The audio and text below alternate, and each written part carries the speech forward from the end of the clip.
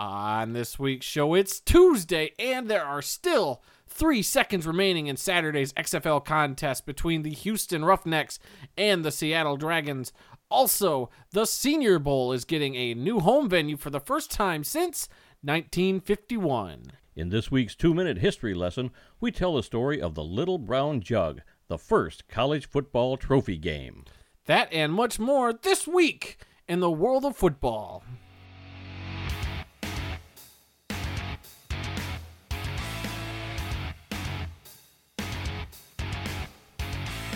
Hello again, everyone, and welcome to another edition of This Week in the World of Football.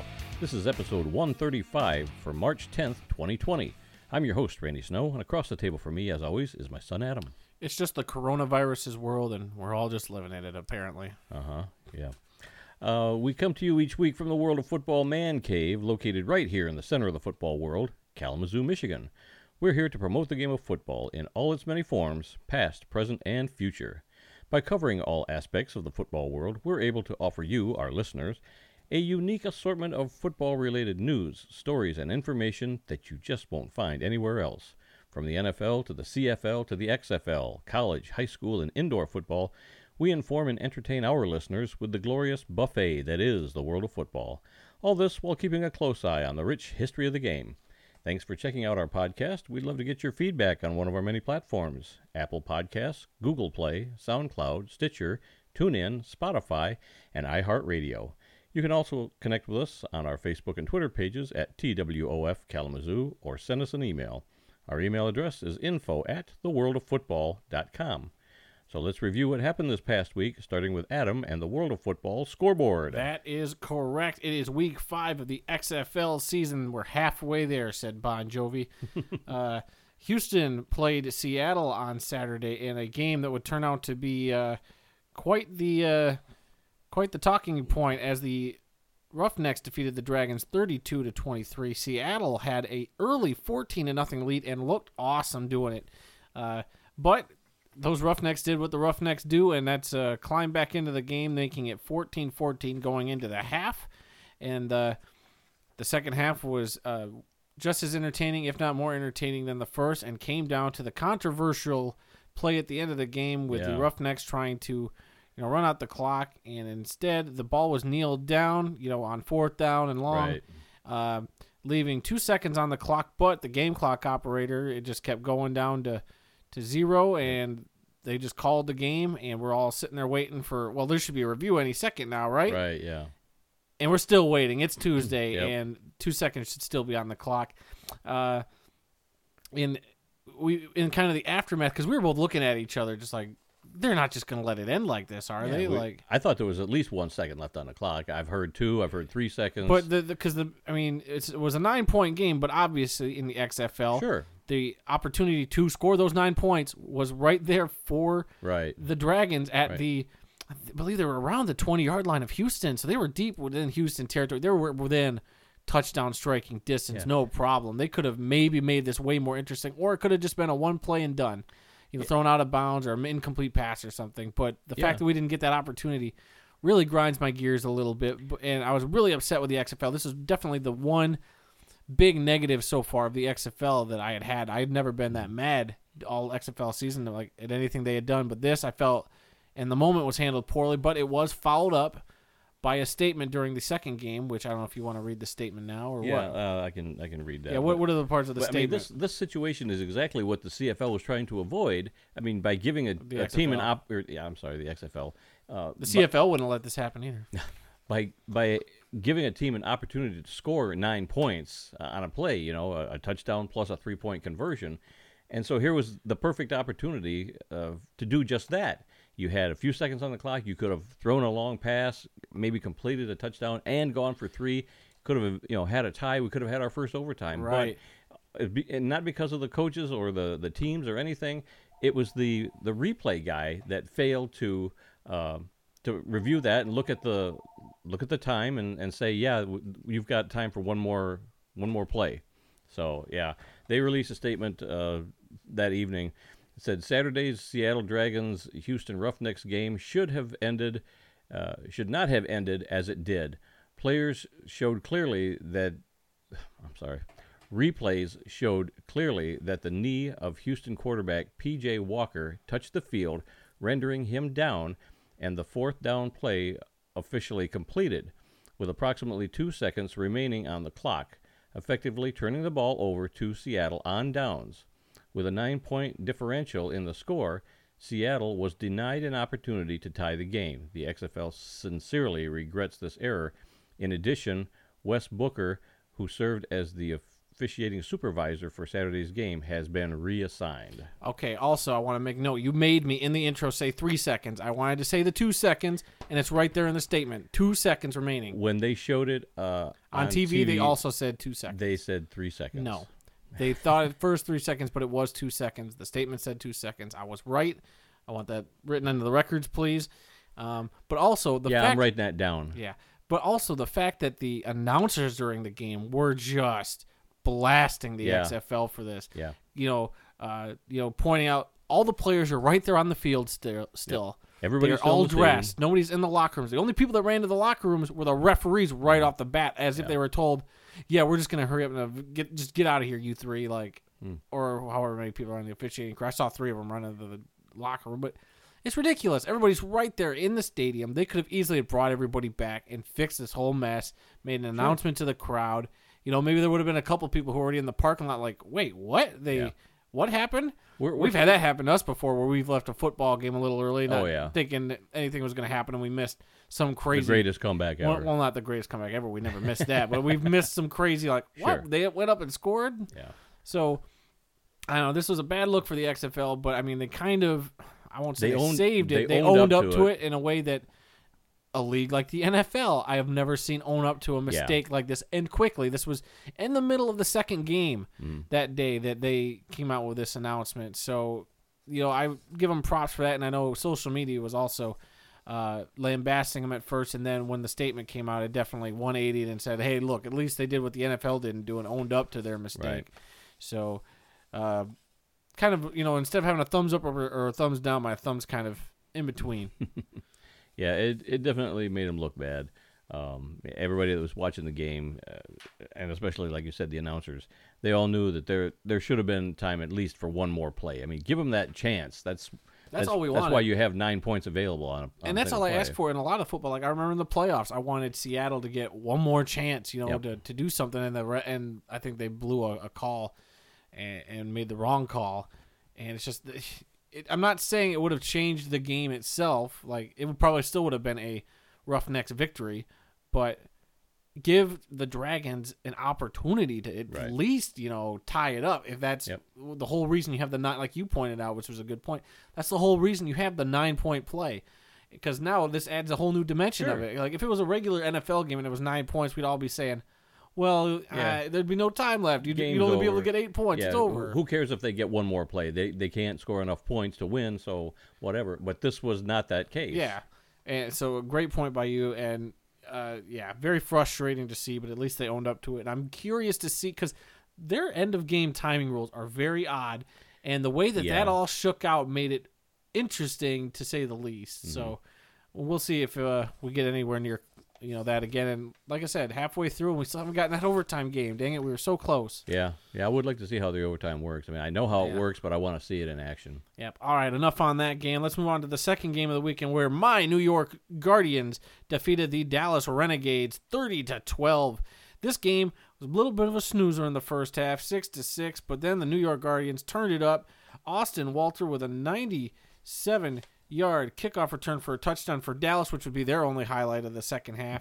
And it was mainly that New York Guardians defense, which just got all over the Renegades.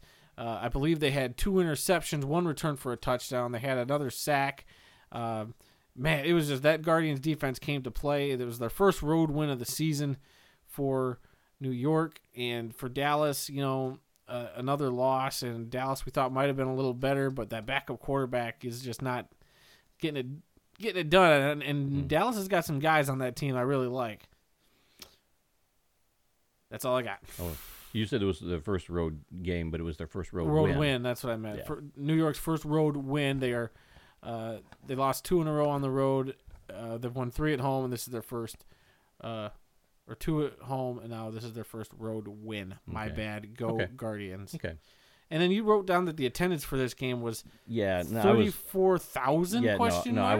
I heard that on the news, and maybe they were talking about next week's one of the games next week. But the attendance for last week's game, let's see, which game we talking about in New York? Dallas. New York. They had 15,950 at that game. Yeah, I don't know. I wrote that down. Your... Yeah, I heard it. I heard somebody say that on the broadcast. I thought I just made a note of it, thinking, well, I'll look that up later. But I forgot to take that out of the rundown. But yeah, no. we'll cover some of the attendance.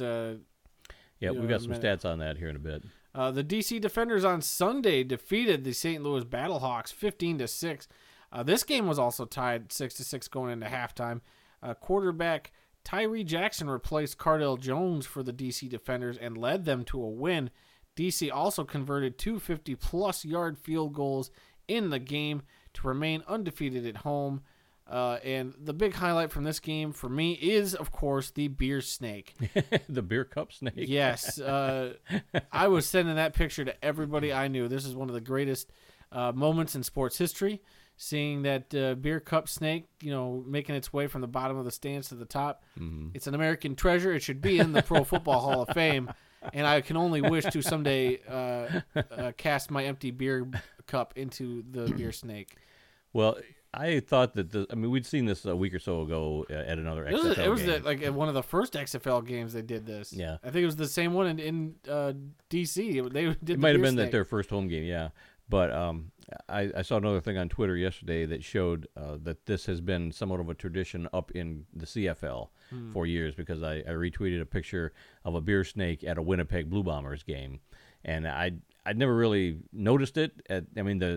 If it was going on, it definitely didn't make the headlines like this. Yeah, no, they are probably doing it up there. But the announcers at these games, aren't making a big deal out of it. These guys in the States are making a big deal out of this, so that's why it's getting all the attention. But it's nothing new. It's been going on in the CFL. Just another thing the CFL did before everybody else, and they probably did it better. I don't know. I feel like the XFL nailed it. Those fans in DC were very drunk and very dedicated to that beer snake, and just.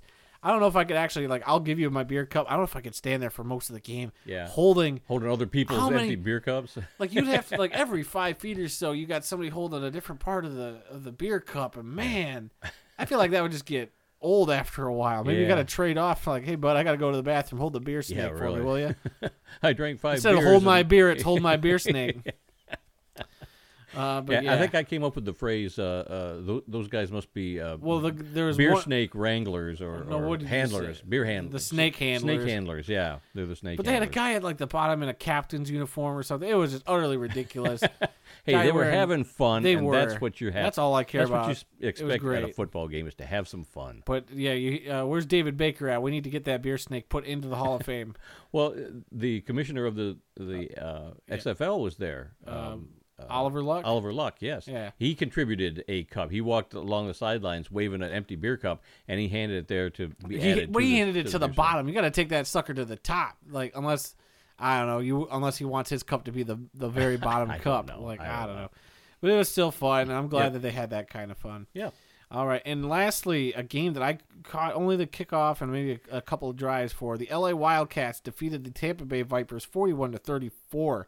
This was a 9 p.m. Eastern time kickoff, which was a little weird. It's the latest game they've had in the CFL so far, or XFL so far. You're rubbing off on me.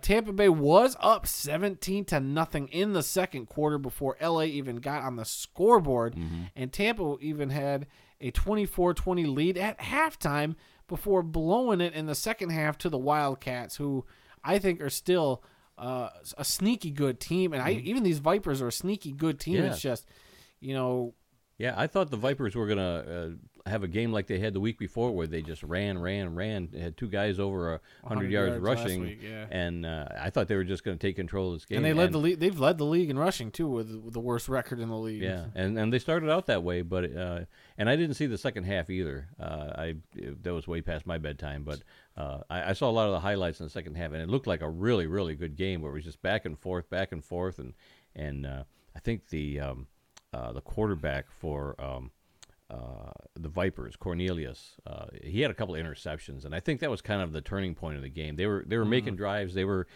keeping the ball and whatever, and an untimely interception really killed it. And allowed L.A. to come up with a win. Yeah, so as we look at the XFL standings now after halfway through the season, in the East, you got the DC Defenders at the top in a three-way quote-unquote tie, but I believe DC does hold some tiebreakers because they beat both St. Louis and New York. All these teams are at 3-2. St. Louis follows in second place, followed by New York. Then in last place, Tampa Bay with a 1-4 record. So to have a quote-unquote three-way tie at 3-2 in the East is very interesting. I'm loving the parity in this league. But then you go and look over at the West side. Yeah, where you've got Houston at 5-0, running away with this season. Dallas and L.A. are behind them at 2-3, not even a winning record there, and then Seattle at 1-4. It looked like in the early weeks that St. Louis was the team to beat in the East. They were the ones that had the best record and whatnot. I think now they're in a three-way tie. But I think that St. Louis at home will definitely be. Oh yeah, that'll help them out a lot. They are Sure. a very very good home team. Yes, they're the only dome team, but just seeing the way their fans kind of energize that team and. It like we've seen it the last 2 weeks, and it was awesome to watch them kind of be the greatest show on the XFL turf.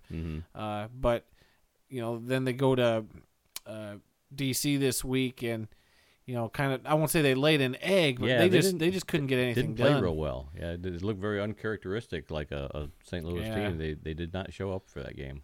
But yeah, so we'll see. It's still anybody's league. I'd like to see Tampa Bay and Seattle kind of get things turned around the second half of the season, maybe make it a little more interesting. Yeah.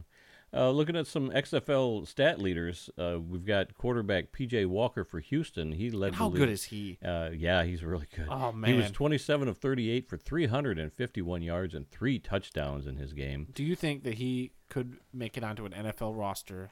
I don't see why. I don't see why not. I think somebody will give him a shot in training camp. Of course. I hope so. I think he definitely has what it takes to get at least a backup job somewhere in the NFL.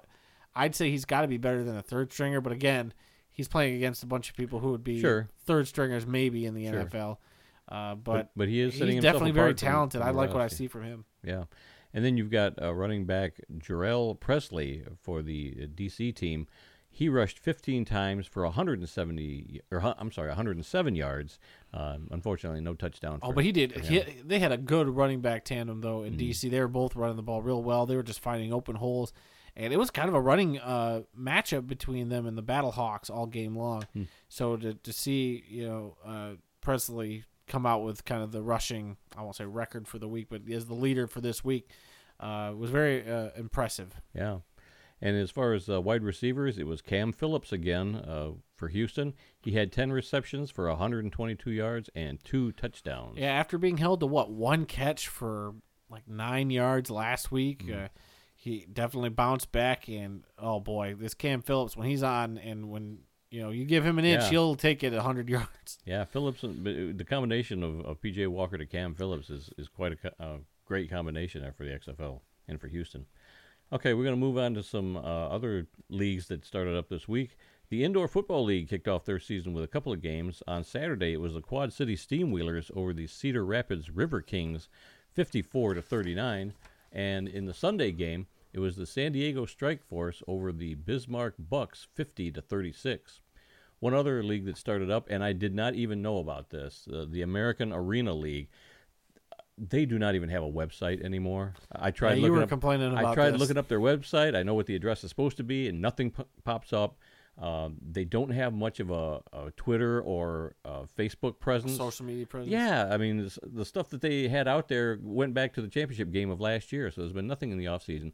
The only reason that I knew about their season starting last Friday night was because I do follow the West Michigan Ironmen. They're from Muskegon, Michigan, and we've been to some games up there before. I've been to an Ironman game. I haven't been. You've been there for other league games when they had a team in various leagues. But Friday night was the league opener, and it was the Music City Fire over the West Michigan Ironmen, 47-37. And all I'm going to say about this league is I'm going to follow the West Michigan team, but we're not going to follow this league on our podcast because it's just too difficult to try and track down all the scores and everything. But, yeah, the American Arena League is playing. Without a website, what kind of a league are you really? Come on. Let's get with the program. He would be following you even if your website didn't work, if you all played in bikinis like the Lingerie League did. For some reason, he'd follow them till till he was blue in the face. We did not have their scores either because they didn't publish them on a weekly basis. But you kept talking about it like, oh, we got to talk about this. I just wanted to go see a game. Nope. So you're putting okay. That's it. I'm sorry. The American Arena League's going on that board off to the side. That shelf we said we wouldn't talk about those leagues. Put it over there. Get rid of it. Put it over there with the Lingerie Football League or the Legends Football League, whatever they call it. It's now the X League. Well, that sits over there, and so does this American Arena League. It's going to sit over there, collect some dust, and then we'll pitch it in a month. Yeah. Maybe we'll talk about it during the playoffs. It's on the shelf. But we will let you know who their champion is. It's never coming back. No. But I yeah, refuse. very disappointed in the American Arena League. Done. It doesn't exist. Get rid of it. Okay, the Spring League, which nobody even knew had been in existence until Johnny Manziel played for him last year. Yeah, I'd never heard of it. They are still out there, and they had 3 games this past weekend at Sam Boyd Stadium in Las Vegas. In Game 1, it was the Las Vegas Hues over the TSL North team, 14-7. TSL meaning the Spring League. But, yeah, I don't know where they came up with this team name, the Las Vegas Hues, but the logo on their helmet is Howard Hughes as an aviator with, the goggles and the big long scarf. The flying scarf in the wind. Yeah, so I don't know if Hughes Aircraft is sponsoring that particular team or what, but they have a North team, they have an East team, and they have this Las Vegas Hues team. So anyway, in the first game, it was Las Vegas Hues over the TSL North 14-7. In Game 2, it was the TSL North over the TSL East 14-7. And in Game 3, it was the Las Vegas Hues over the TSL East team 3-0. And I think the way I read this, it was kind of confusing, but I think they were just scrimmaging each other, and they were like doing 3 quarters, and that was the entire game was only 3 quarters long. So then they got another game. So they played 3 games in one afternoon. A little weird. But the other weird fact is there were no fans at Sam Boyd Stadium to even watch this thing because of coronavirus fears. So, yeah, that's it. That's all we got for scores this week. More than I thought we would have. But starting to ramp back up with the scores. Yep. So we'll move on to some NFL news. We both got a kick out of this one. The L.A. Rams, I don't know if they leaked it or if somebody else leaked it, but a new logo for the L.A. Rams. And what do you think of it, son? It looks like they thought they were making a new Chargers logo, and they were like, oh, crap, this was supposed to be for the Rams. Yeah. I'm not impressed with it. No, it was absolutely not. So the leak was somebody had gotten a hold of one of the draft hats earlier, supposedly. And as of right now, it has been confirmed that is an official hat that was found. To me, it almost looked like it could have been photoshopped a little bit. But because I was like, well, that's a really bright blue on the outside of the logo. But with the theme of it being in Las Vegas this year, all the draft hats kind of have a weird glow, like neon signish look to them. So I wasn't sure about it at first, but apparently it is real. I even saw the side of the hat with the slogan on it that said "Time to Shine" for the Rams. So I don't know. I don't really like it. I know a Rams fan. He's not too happy with it. And boy, all the memes that have come out using everybody this logo on social media is just panning this look or this logo. It's terrible.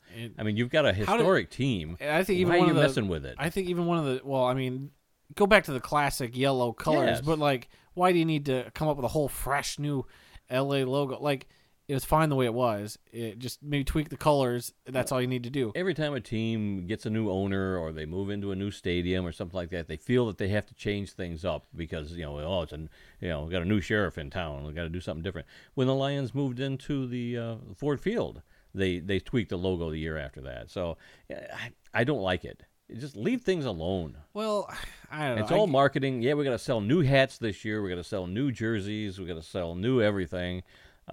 I hate it. Just leave it alone. Some change is good, and it does take some time to get used to. Maybe this is something we'll get used to. But like, I'm looking right behind you at your helmet shelf, and I can see, multiple Grand Rapids Rampage helmets. Kind of seeing their progression, and I see multiple Detroit Lions helmets, and the progression the Lions have gone through over the years. Those were all minor. I mean, the Rampage, it was just a helmet change. The logo did not change. True. Looking at the Lions, theirs were minor tweaks too, and you weren't sure about it at first, but it grew on you. I was fine with it at first from the get-go, but I mean, for me, it's and I think a player pointed this out on Twitter. A whole board of people had to approve this logo. This could just be a secondary logo, maybe not like the official, like the Ram head's been the official Ram logo. This could or could not be that. Hard to say at this time. But it's on a draft hat, so it's got to be a big deal.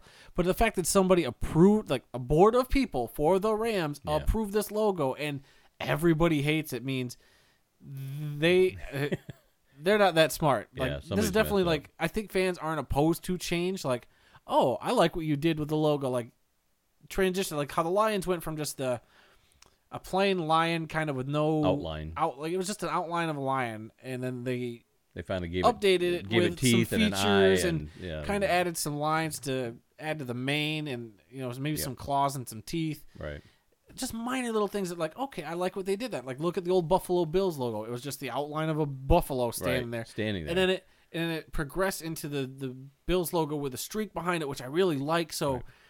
I think if you're going to update your logo, it is about progression. Don't take steps back, take steps forward, and don't forget your past. Like I feel like the new Lions logo really caters to the old logo that came before it, and that's the goal of logos. It just occurred to me that this LA logo, it's kind of a round logo that's supposed to look like the horns, and with the letters LA in the middle of it. Now that I think about it, it almost looks like a toilet bowl where the LA is being flushed down the toilet. That's the way the swirls are going on the reaching a little bit, but I mean the memes are great. Like one of my favorite ones was a Los Angeles Rams person saying, "Hey, Los Angeles Chargers, can we copy your homework?" And the Charger said, "Sure, just change it up a little bit so nobody notices." And it looks almost exactly like the Chargers logo. Yep. It's just utterly ridiculous. I've seen so many memes, that compared it to the Internet Explorer logo. They had a picture of Donald Trump's hair in the wind with LA right behind it. Like, just so much. People on the internet can be so creative.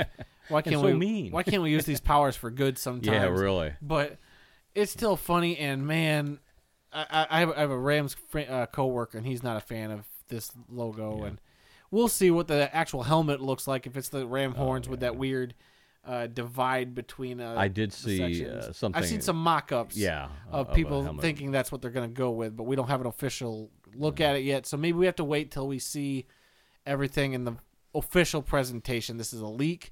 I remember when in 2009, before the Lions drafted Stafford and they unveiled their new logo that we currently have, or the tweaked logo. I remember seeing the leak of the logo on like a semi-truck set. It was like Team Semi-Trucks toys or whatever, and that's how I saw the official Lions logo like a week or two in advance of the unveil. And I was like, I don't know if this is real or not. It turned out to be real. Well, years before they redid the Lions logo, I bought a hat, and it had the Lions logo, which had no features to it, but the way they stitched this thing, it had texture to it. So it had the texture of a lion mane and different things like that. I still got it somewhere, but at that time I thought, well, that's really weird. Why would they mess around with, because that's not our logo. And several years later, it basically is what they came up with. So I don't know if they were testing it out, and maybe that's why they leaked this thing, because they weren't sure how the fans would react. Well, now they know. Nobody likes it. Yeah, I have not seen one positive thing about it at all. Yeah. And I can't remember the last time I've seen a whole, not fan base, but a whole group of people just being like, I mean, everybody hates everything on the internet, but I'm just saying, like, when we see new NFL logos, sure, some people will be like, I don't know how about it. There'll be some jokes, but then people just kind of forget about it. Like when the Browns kind of tweak their design, and it is what it is. It's not too bad, but I get where people would be mad. Every year they say, "Oh, we were coming out with new uniforms," and you look at it and it's like, this is exactly like last year's uniform. Oh no, it's got a little pinstripe here, and the changes are so subtle sometimes, but they call it a new uniform or a new logo. Or you can be like the New York Jets, where they like changed everything from the cool white helmet back to the green helmet, and that was another awful switch. Yeah. But yeah, this that's unofficial still. We still got the Rams, the Browns, and the Falcons with new uniform unveils this season. So I'm sure they're scared to death now that the Rams kind of leaked theirs out there. And now they're like, oh my God, other teams are changing their people logo. are going to hate everything we're doing. They're just changing their uniforms, but the Rams are the ones changing their logo. So we'll see. Yeah. We'll see when we get official official word. Okay. Moving on, another NFL story. It's been announced that the Steelers and the Cowboys are going to be the two teams to play in this year's Pro Football Hall of Fame game, and that's going to be on a Thursday night, August 6th. And it kind of makes sense because you've got Jimmy Johnson and Bill Cowher going into the Hall of Fame with the, I guess they're with the Centennial class, aren't they? Yeah, they're with the Centennial class. But they're going to be Hall of Famers. So yeah, they always try to get a couple of teams that have somebody going into the Hall of Fame. So I guess this makes sense. I don't know. I'm still waiting for the Lions to go to the Canton game when I'll actually go to that one. Yeah, but I'm not going to this one. Okay, in some XFL news, the St. Louis Battlehawks are adding 5,000 more seats to their game on March 21st, which is the game we're going to be at.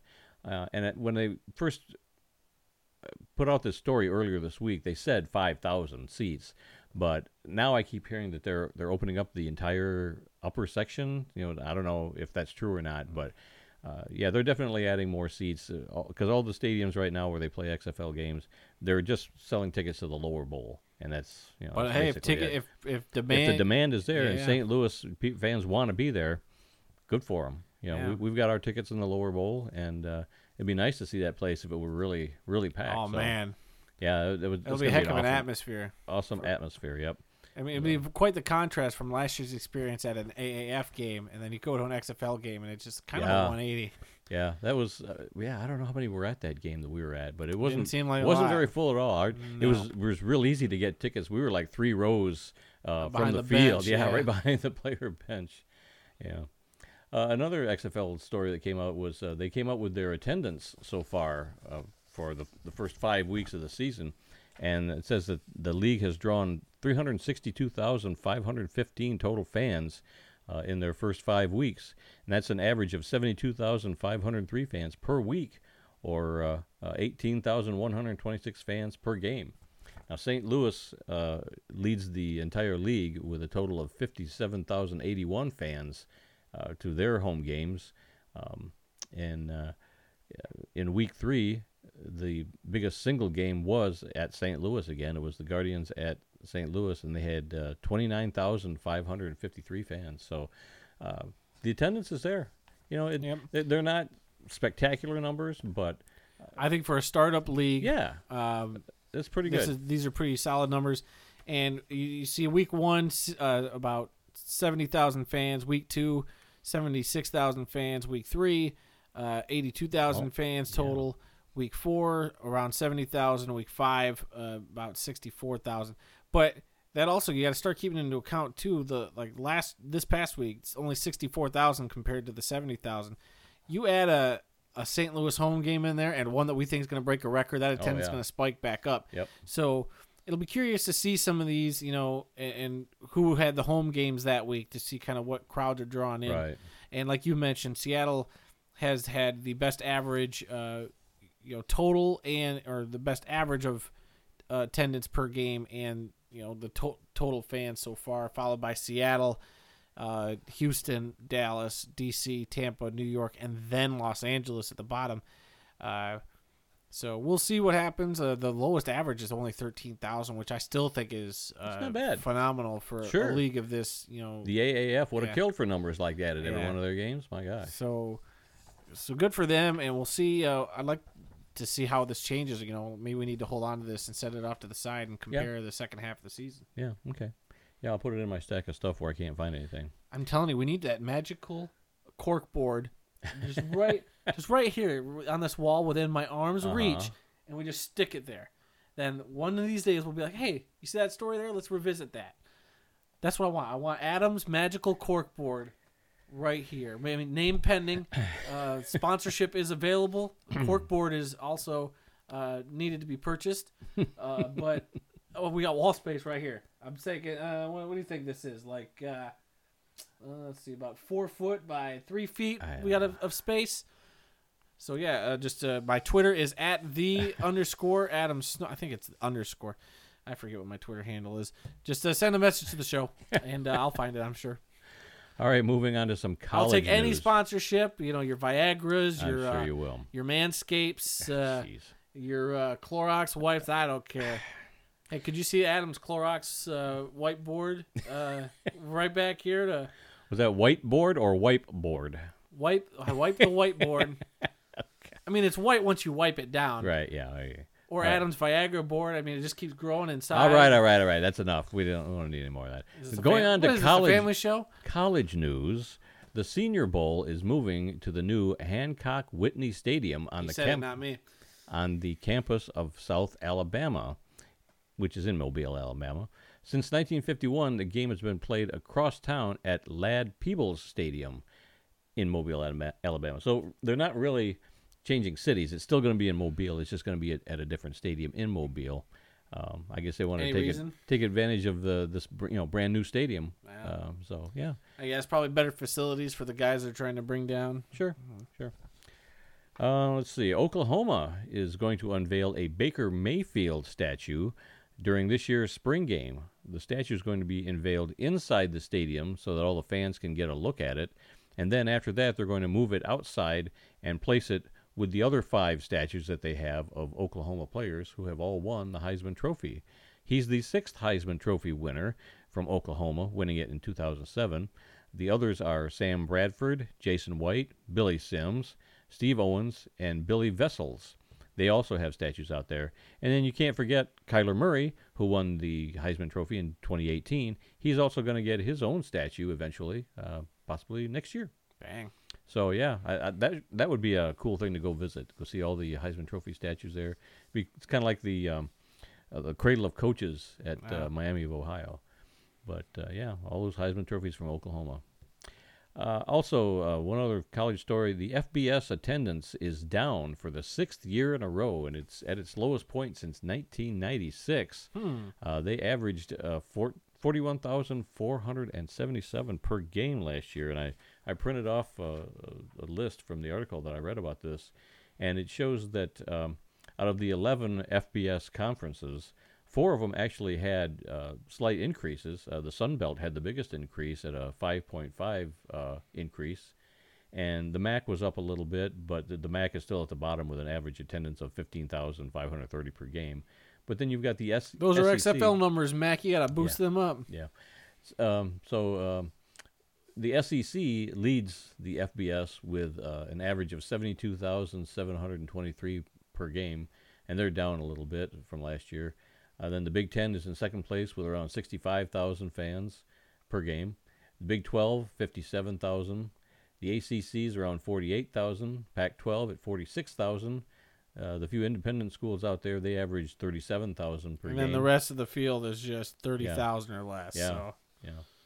So, interesting that the fan attendance is down. I guess it's all because of there's just too many places online that people can watch games. They can watch them on their computer. They can got all these cable services and they're all on TV. It seems like, but I still enjoy going to the game myself. Yeah. Here in Kalamazoo, I always look forward to seeing a team I've never seen before. Now I've seen Western Michigan play every team in the MAC conference, so I look at the games early in the year. And Colgate is actually coming to Kalamazoo this year. So the dentists? No, they're the Red Raiders, but they're an FCS team, and they're coming here. So I'm really looking forward to seeing them this year. Yeah, but I guess. You make a good point again. The attendance being down in college football does surprise me, but yeah, with all these streaming services and people have different ways to access the football games, or maybe people or college kids are just not going to the games. Maybe that's a bulk of the problem. Is college students are like, why do I need to go to the game every week? I'd rather go. Or I got all these other options. Go to the bar and watch it with a bunch of in the age of social media and the technology that just keeps popping up every now and then. We have so much other stuff we could do. There's so many options out there. I think a lot of these kids are like, I have to, some kids are like, well, I need to study. But then there's some kids who are diehard sports fans. They'll go to every game no matter what. But I think for a bulk of people, it's why should I spend time, even though I'm not a football fan, going to this game for 3 or 4 hours? I mean, I'll go to the tailgate, have some hot dogs and some beer or whatever, then go about my day. But I think a lot of people are like, my time is precious. Well, I'm just saying, I feel like there's people out there because there's so much stuff out there to stimulate, your time that they're like, why would I want to sit in a place for 3 hours when I can go out and I got all these other options I could do, or sit at home and watch this show on Netflix that just came on. They probably turned down a lot of the people that are at the tailgate because they're too drunk to let them into the stadium. Maybe. So they probably get turned away at the gate saying, buddy, you better go back and watch it at your RV over there in the parking lot. I doubt it at some of these big schools because it's like, nah, get them in there. We got to get the attendance up. Yeah, I was really surprised when I saw this article saying that the attendance was down because every time you watch a game on TV, one of the big, SEC or Big Ten games, it always looks like the stadiums are packed. So I was shocked, really, to hear that attendance is down this year, and it's been down 6 years in a row. Yeah, I think we talked about that last year, how it was down, and it still shocks me. Yeah. Okay, well, luckily, we do not have any obituaries to report this week, but we do have a couple of birthdays today. For March 10th, Curly Culp turned 74 today. He went to college at Arizona State. He played nose tackle and defensive tackle. He spent 14 seasons in the NFL with the Chiefs, the Oilers, and the last 2 years with the Lions. He was on the team, the Kansas City team that won Super Bowl IV. You remember Hank Stram and all that. Mm-hmm. And he was inducted into the Pro Football Hall of Fame in 2013. And the other one is Rod Woodson. He turns 55 years old today. He went to college at Purdue, played cornerback and kick returner. He had a 17-year career in the NFL between 1987 and 2003. He played with the Steelers, the 49ers, the Raiders, and the Ravens. And he won a Super Bowl with the Ravens, Super Bowl 35. He was inducted into the Pro Football Hall of Fame in 2009. So happy birthday to Curly Culp, 74, and Rod Woodson, 55 years old today. All right, moving on to this week's 2-minute history lesson. This week we're going to tell the story of the Little Brown Jug, the trophy played for by Michigan and Minnesota. Now, is this really under 2 minutes this week, or are we... Shut up and roll the tape. Roll the tape. Everything's on digital now, old man. Yeah, whatever. And apparently you don't even know how to tell time because it's not 2 minutes long. Shut up and hit the button. There are many trophy games in college football. The objects that teams play for range from wagon wheels to cannons to hats to spittoons and even a bronze pig. But the oldest trophy at the football bowl subdivision level is the one that exists between the University of Michigan and the University of Minnesota, the Little Brown Jug. On October 31st, 1903, Fielding Yost took his Michigan team to Minnesota to play for what was being called at the time the Championship of the West. Both teams were undefeated, and Yost was worried that Minnesota might try some shenanigans against his team. He told the team's student manager, Tommy Roberts, to purchase a water jug from a local store. That way, he would be able to ensure that no one would tamper with the team's water supply during the game. Roberts purchased a 5-gallon Red Wing pottery jug for 30 cents. After a scoreless first half, Michigan had a 6-0 lead with only a few minutes to go in the game. Minnesota tied the game with 2 minutes remaining, and the fans celebrated by rushing the field. There was so much confusion and chaos on the field that the game officials called the game at that point, ending the contest and leaving the final score tied 6-6. In the chaotic aftermath of the game, the jug was forgotten about and left behind on the sidelines by Michigan. Minnesota's equipment manager, Oscar Munson, found the jug the next day and informed the school's athletic director, L.J. Cook. The two men decided to decorate the jug with the final score of the game and keep it as a trophy. Of course, the number 6 representing Minnesota's score was much bigger than Michigan's number 6. Cook kept the jug suspended from the ceiling in his office for the next 6 years, until the two teams played again in 1909. Just prior to the game, Cook suggested to Yost that the two teams play for the jug, and the tradition was born. On November 20th, 1909, the two teams met again in Minnesota. This time, the jug was on Minnesota's sideline. Michigan won the game 15-6 and got their jug back. Over the years, the Little Brown Jug has changed hands many times and has become an iconic symbol of one college football rivalry. It also paved the way for many other trophies to be embraced by schools and fought for, all in the name of school spirit. All right, and that was your not-so 2-minute history lesson. Yeah.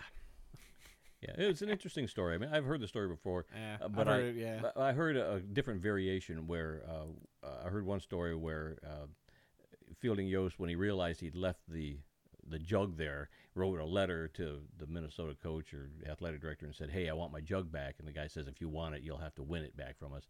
And I don't know if that's true. Right. I think that's just a story that was made up because who's going to write a letter to get a 30-cent water jug back? Hold on, from 30 somebody? cents back in the day was a lot of money. Yeah, that was like 30 cents today. $300. But yeah, I don't really believe that. I think the story that I told here is We need more accurate. stuff like this, though. I know there's a lot of college rivalries like that, but I wish more like NFL teams or professional teams would do this. I think it would enhance.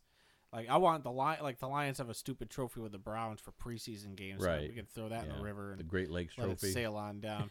But I'd rather see like the Lion. What kind of trophy would the Lions and Bears fight over twice every year? What would the Lions and Packers fight over twice every year? The A huge paycheck. The closest thing we get to that is in the CFL with the Banjo Bowl. Oh yeah. Well, they do have a banjo trophy, don't they? And they just started that up like within recent memory. But I would like to see NFL like. I guess it would be a little much for every rivalry to do it, but like maybe some of the big ones, like your Packers Bears rivalry, Sure. Or I mean, who else could have like a Cowboys and the Cowboys are pretty much any an in-state rivalry, like maybe Jacksonville and Tampa, or Tampa Miami, or something like that. even the Giants and Jets. I mean, Yeah. you're in the same. Like, how often do they play? Yeah, So they share a stadium, but every the 4 trophy years would never leave the stadium. and every 4 or 5 years, they play each other in the regular season. So, oh yeah, you'll get this trophy back in 5 years when we play again. Yeah. But for Florida, that'd be tough because you got 3 teams down there, and that's why college football is so much better, because they have more traditions. And I more do history. believe that the Texans and Cowboys had a trophy. I don't know if they did that during the preseason too, like the Lions did, but I think it was called might have been the Governor's Trophy or something. Man, look that up after this. I don't know.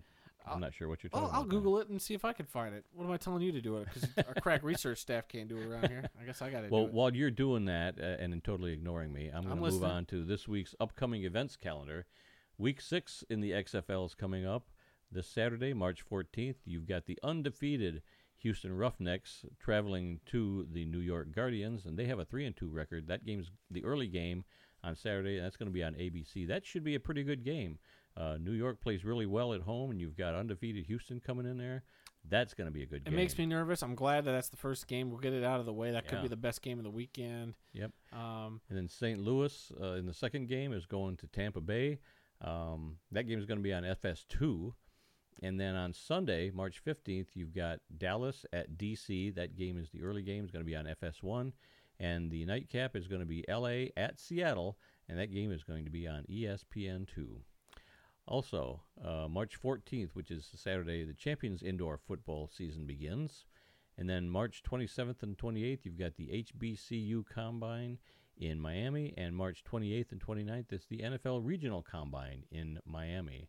And that is it for our upcoming events calendar. Guess what I found? It is called the Governor's Cup. The Texas Governor's Cup. Yep. The Texas Governor's Cup, also known as the Cowboys-Texans rivalry, or the Battle of Texas, formerly the Cowboys-Oilers rivalry, is the trophy awarded to the winner of the football game between the 2 National Football League teams in Texas, currently the Cowboys and Texans. Prior to the Texans' inaugural season in 2000, I'm just reading this straight from Wikipedia at this point. Oh, yeah, that's a reliable source. The Cowboys' opponent was the Houston Oilers, now the Titans. In 91, after 13 straight games at the Cowboys' Texas Stadium, the Cowboys and Oilers went to a home and away format for the preseason, and the format more or less continues to this day for the games between Cowboys and Texans. Since the very first meeting between he's still reading. I know, last paragraph, I promise, then we'll move on. Since the very first meeting between the Cowboys and Texans in 2002, the teams have met in the regular season every 4th year and met relatively often by NFL standards in the preseason from 2002 until 2008, and again since 2013. The Cowboys and Texans have been scheduled to play each other in the preseason whenever they are not scheduled to meet in the regular season. In 2010, the teams played both a preseason and regular season game, while in 2009 and 11 and 12, they did not meet at all. So, yeah, pretty much just... Man, the phone keeps ringing. You're very popular today. Yeah, I forgot to shut that off again. Normally, nobody calls us. Crack research staff. Yeah, that's probably somebody saying, everything. shut up and quit reading Wikipedia crap. But I just think that's interesting. That I don't remember that. I do remember them having a trophy, and they got a list of all the games here. Yeah, of course I know about the Browns-Lions preseason trophy, but I was not aware of that one. And it was only canceled 1 year due to Hurricane Harvey in 2017. So, interesting bit of football trivia there that I'm glad I knew that you didn't. So, okay, cool. All right, anything pop up on your phone while we've been talking? Any late breaking news? Any more leaked logos or anything like that? Nothing that I can see. That's football related, at least. Okay. All right. Well, let's wrap this up then. That's all the time we got for this week. If you learned something during this podcast about the incredible amount of diversity that exists in the world of football, then we've done our job. Visit our website at theworldoffootball.com for news, links, upcoming events, videos, and more. Our email address is info@theworldoffootball.com. You can also like The World of Football on Facebook at TWOF Kalamazoo, where we post a lot of unique stories, pictures, and highlights from all over the world of football. You can also follow us on Twitter. The address there is at TWOF Kalamazoo. New episodes of this podcast are posted every Tuesday and are available on SoundCloud, Apple Podcasts, Google Play, Stitcher, TuneIn, and iHeartRadio. Did I say Spotify? You missed Spotify. All right, and Spotify. So please subscribe, rate, review. Let us know what you think. Those reviews would come in handy for us. Let us know what you think. And please come be a part of the football conversation as I watch dance battle from the Houston Roughnecks game on Saturday. Yeah, if you're going to make comments, please don't pick one side or the other. Just let us know general comments, because I sure would hate everybody to side with Adam, side with me, and let you know that you are wrong once again. No, I welcome the criticism. Bring it. All right. And remember, folks, some people may love football more than we do, but nobody loves more football than we do. Join us again next week when we'll review all the happenings in the world of football. Until then, I'm Randy Snow. And I'm Ron Burgundy. We'll see you next week.